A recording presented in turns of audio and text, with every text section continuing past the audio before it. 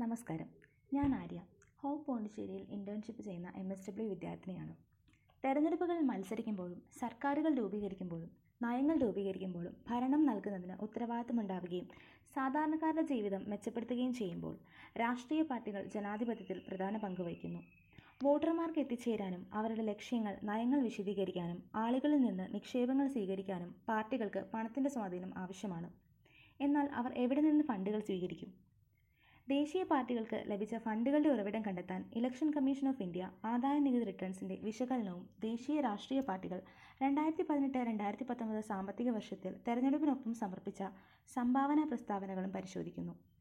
ആദായ നികുതി നിയമവും ഇലക്ഷൻ കമ്മീഷൻ ഓഫ് ഇന്ത്യ പുറപ്പെടുവിച്ച മാർഗനിർദ്ദേശങ്ങളും രാഷ്ട്രീയ പാർട്ടികൾ അവരുടെ ഓഡിറ്റ് ചെയ്ത റിപ്പോർട്ടുകളുടെ വിശദാംശങ്ങൾ ECIക്ക് സമർപ്പിക്കുന്നത് നിർബന്ധമാക്കുന്നു. കൂടാതെ അവർക്ക് 100% നികുതി ഇളവിന് അർഹതയുണ്ട്.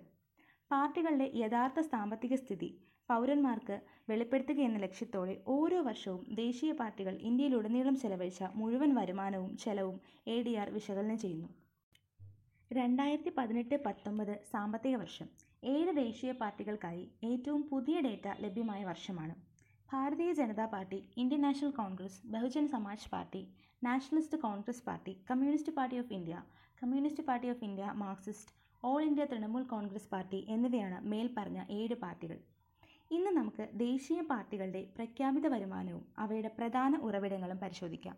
തുടർന്ന് ഈ വരുമാനത്തിൻ്റെ ഉറവിടങ്ങളെ അറിയപ്പെടുന്ന ഉറവിടങ്ങൾ, അജ്ഞാത ഉറവിടങ്ങൾ, മറ്റ് അറിയപ്പെടാത്ത ഉറവിടങ്ങൾ എന്നിങ്ങനെ വിശകലനം ചെയ്യുകയും ചർച്ച ചെയ്യുകയുമാകാം.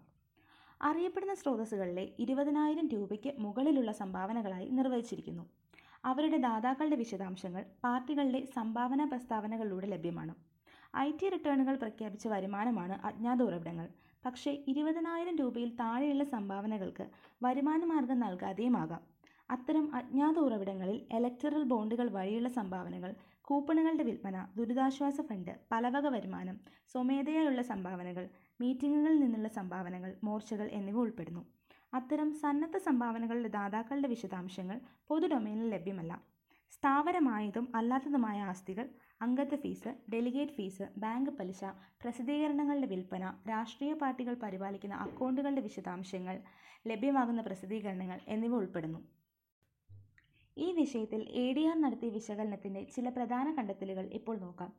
ഓരോ വർഷവും നിരവധി രാഷ്ട്രീയ പാർട്ടികൾ അവരുടെ വാർഷിക റിപ്പോർട്ടുകൾ സമർപ്പിക്കുന്നതിൽ കാലതാമസം വരുത്തുകയോ സ്ഥിരസ്ഥിതിയാക്കുകയോ ചെയ്യുന്നു.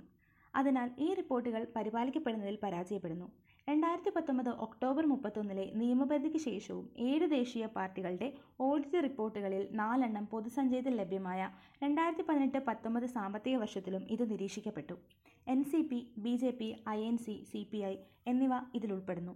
യഥാക്രമം NCP 5 ദിവസം, BJP 27 ദിവസം, INC 42 ദിവസം, CPI 42 ദിവസം എന്നിവയ്ക്ക് ശേഷം റിപ്പോർട്ടുകൾ ഫയൽ ചെയ്തു. 2018-2019 സാമ്പത്തിക വർഷത്തെ 7 ദേശീയ പാർട്ടികളുടെ ആകെ പ്രഖ്യാപിത വരുമാനം 3,749.37 കോടി രൂപയും പ്രഖ്യാപിത ചെലവ് 1,642.56 കോടി രൂപയുമാണ്. മുഴുവൻ പ്രഖ്യാപിത വരുമാനത്തിൻ്റെ 2,410.08 കോടി രൂപ അല്ലെങ്കിൽ 64.28% BJPക്ക് ലഭിച്ചു. തുടർന്ന് INC 918.03 കോടി രൂപ 24.485%. ഇത് BJPയുടെ വരുമാനത്തിൻ്റെ പകുതിയിൽ താഴെയാണ്. AITC, NCP, CPM എന്നിവയുടെ പ്രഖ്യാപിത വരുമാനം യഥാക്രമം 192.65 കോടി രൂപ, 50.71 കോടി, 100.96 കോടി രൂപ. CPI ഏറ്റവും കുറഞ്ഞ വരുമാനം 7.15 കോടി രൂപയായി പ്രഖ്യാപിച്ചു, വെറും 0.19%. സാമ്പത്തിക വർഷം 2017-18 2018-19 ദേശീയ പാർട്ടികളുടെ പ്രഖ്യാപിത വരുമാനം 1,397.9 കോടിയിൽ നിന്നും 3,749.37 കോടി രൂപയായി, 68% വർധനവ്. മറ്റെല്ലാ പാർട്ടികളുടെയും പ്രഖ്യാപിത വരുമാനം കുത്തനെ ഉയർന്നെങ്കിലും CPMൻ്റെ പ്രഖ്യാപിത വരുമാനം 3.71% കുറഞ്ഞു. 2018-19 സാമ്പത്തിക വർഷത്തെ ദേശീയ പാർട്ടികളുടെ വരുമാനത്തിൽ പ്രധാന ഉറവിടം സ്വമേധയായുള്ള സംഭാവനകൾ, ഗ്രാൻറ്റുകൾ, ഫീസ് സബ്സ്ക്രിപ്ഷനുകൾ, ബാങ്ക് പലിശയും മറ്റുള്ളവയുമാണ്. 7 ദേശീയ പാർട്ടികൾ അവരുടെ മുഴുവൻ വരുമാനത്തിൻ്റെ 83.47%, 3,129.75 കോടി രൂപ, 2018-19 സാമ്പത്തിക വർഷത്തിൽ സന്നദ്ധ സംഭാവനകളിൽ നിന്ന് ശേഖരിച്ചു. സന്നദ്ധ സംഭാവനകളിൽ നിന്നുള്ള വരുമാനം BJP 2354.02 കോടി രൂപ, ഇന്ത്യൻ നാഷണൽ കോൺഗ്രസ് 551.55 കോടി രൂപ, AITC 141.45 കോടി രൂപ, NCP 41.326 കോടി രൂപ, CPM 37.228 കോടി രൂപ, CPI 4.08 കോടി രൂപ. ഉറവിടങ്ങളുടെ തരങ്ങളെക്കുറിച്ച് ADR നിർവചിച്ചിരിക്കുന്ന വിഭാഗങ്ങൾ അനുസരിച്ച് അറിയപ്പെടുന്ന ദാതാക്കളിൽ നിന്നുള്ള രാഷ്ട്രീയ പാർട്ടികളുടെ മുഴുവൻ വരുമാനം 951.66 കോടി രൂപയാണ്. ഇത് മറ്റു പാർട്ടികളുടെ മുഴുവൻ വരുമാനത്തിൻ്റെ 25.38%. മറ്റ് അറിയപ്പെടാത്ത സ്രോതസ്സുകളിൽ നിന്നുള്ള രാഷ്ട്രീയ പാർട്ടികളുടെ ആകെ വരുമാനം 284.73 കോടി രൂപ, അല്ലെങ്കിൽ മുഴുവൻ വരുമാനത്തിൻ്റെ 7.59%. അജ്ഞാത സ്രോതസ്സുകളിൽ നിന്നുള്ള പാർട്ടികളുടെ IT റിട്ടേണുകളിൽ വ്യക്തമാക്കിയ വരുമാനം 2512.98 കോടി രൂപയാണ്. ഇത് പാർട്ടികളുടെ മുഴുവൻ വരുമാനത്തിൻ്റെ 67% വരും. അജ്ഞാത സ്രോതസ്സുകളിൽ നിന്നുള്ള വരുമാനമായി 2512.98 കോടി രൂപയിൽ തെരഞ്ഞെടുപ്പ് ബോണ്ടുകളിൽ നിന്നുള്ള വരുമാനത്തിൻ്റെ വിഹിതം 1960.68 കോടി രൂപ, അല്ലെങ്കിൽ 78%. BJP, INC, NCP, AICT എന്നിവ മാത്രമാണ് തെരഞ്ഞെടുപ്പ് ബോണ്ടുകൾ വഴി സംഭാവനയിൽ നിന്ന് വരുമാനം സ്വീകരിക്കുന്നത്. BJP 1450.89 കോടി രൂപ, അതായത് 42.53%.